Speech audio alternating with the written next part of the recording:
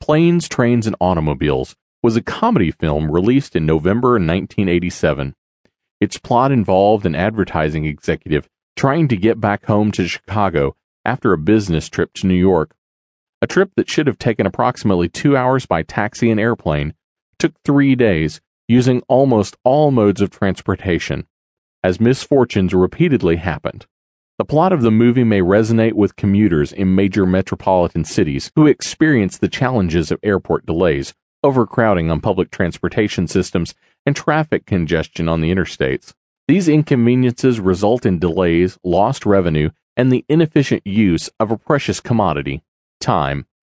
Help is needed to navigate through this seemingly paralyzing gridlock. Traffic reporting has become an industry to assist people on their commutes to and from work or wherever they may be traveling. High occupancy vehicles, HOV, lanes exist to encourage carpooling. Toll roads and hot lanes are springing up everywhere as motorists are asked to pay for the convenience of traveling more efficiently.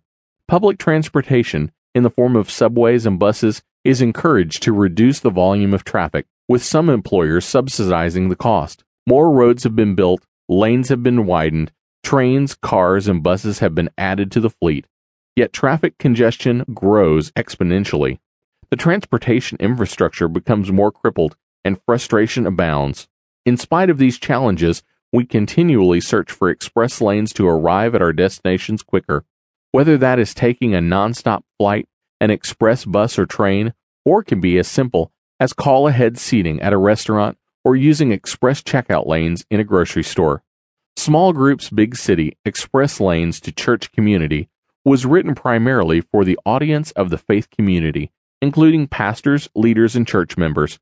However, many of these concepts may be transferable to the business, governmental, and nonprofit sectors. As you read this book, I invite you to use your imagination to translate its concepts to your environment. Churches and urban population centers are not immune to the ramifications of crippled transportation infrastructure. This fallout can be witnessed in tardiness or the decline in church attendance, especially midweek services. Cultivation of relationships with other believers, member participation, and financial contributions. Pastoral care and evangelical efforts are minimized. There is underutilization of spiritual gifts for body ministry and lost time and sleep for individuals. While a healthy, vibrant evangelical church is the goal of any congregation, one must now consider the consequences of traffic congestion for the parishioners in their community, especially those situated in major urban centers on the planet. This is true for an established church, a newly formed congregation, or a future church planting initiative. The focus of this book is that there is a solution to traffic congestion that churchgoers experience in cities across the globe. This solution can be found in decentralizing the church into small groups and in the very modes of transportation that caused the problem in the first place. There are two main goals of this book. The first is to inspire readers to pursue strategies that will facilitate community for congregations and their members among the challenges of urbanization and traffic congestion by identifying prime locations for the formation of these groups along the transportation infrastructure. More importantly, the second goal is to inspire you to see that small groups in the marketplace, using the strategy presented in this book, not only facilitates community among Christians, but positions you for evangelism to reach those who do not know Jesus Christ. Community and evangelism are the goals. It is not an either-or, but a both-and approach.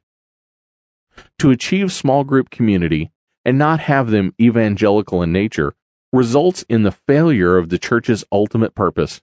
However, evangelical small groups will feed back into the small group structure, strengthen community, and fulfill the great commission of Jesus Christ to the church to make disciples.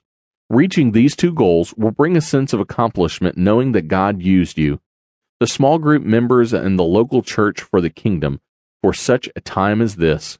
These topics are addressed in this book by presenting a strategy for creating a regional transportation-based network of small groups by exploring a new small group model that I have labeled the DOT small group cell model, DOT model.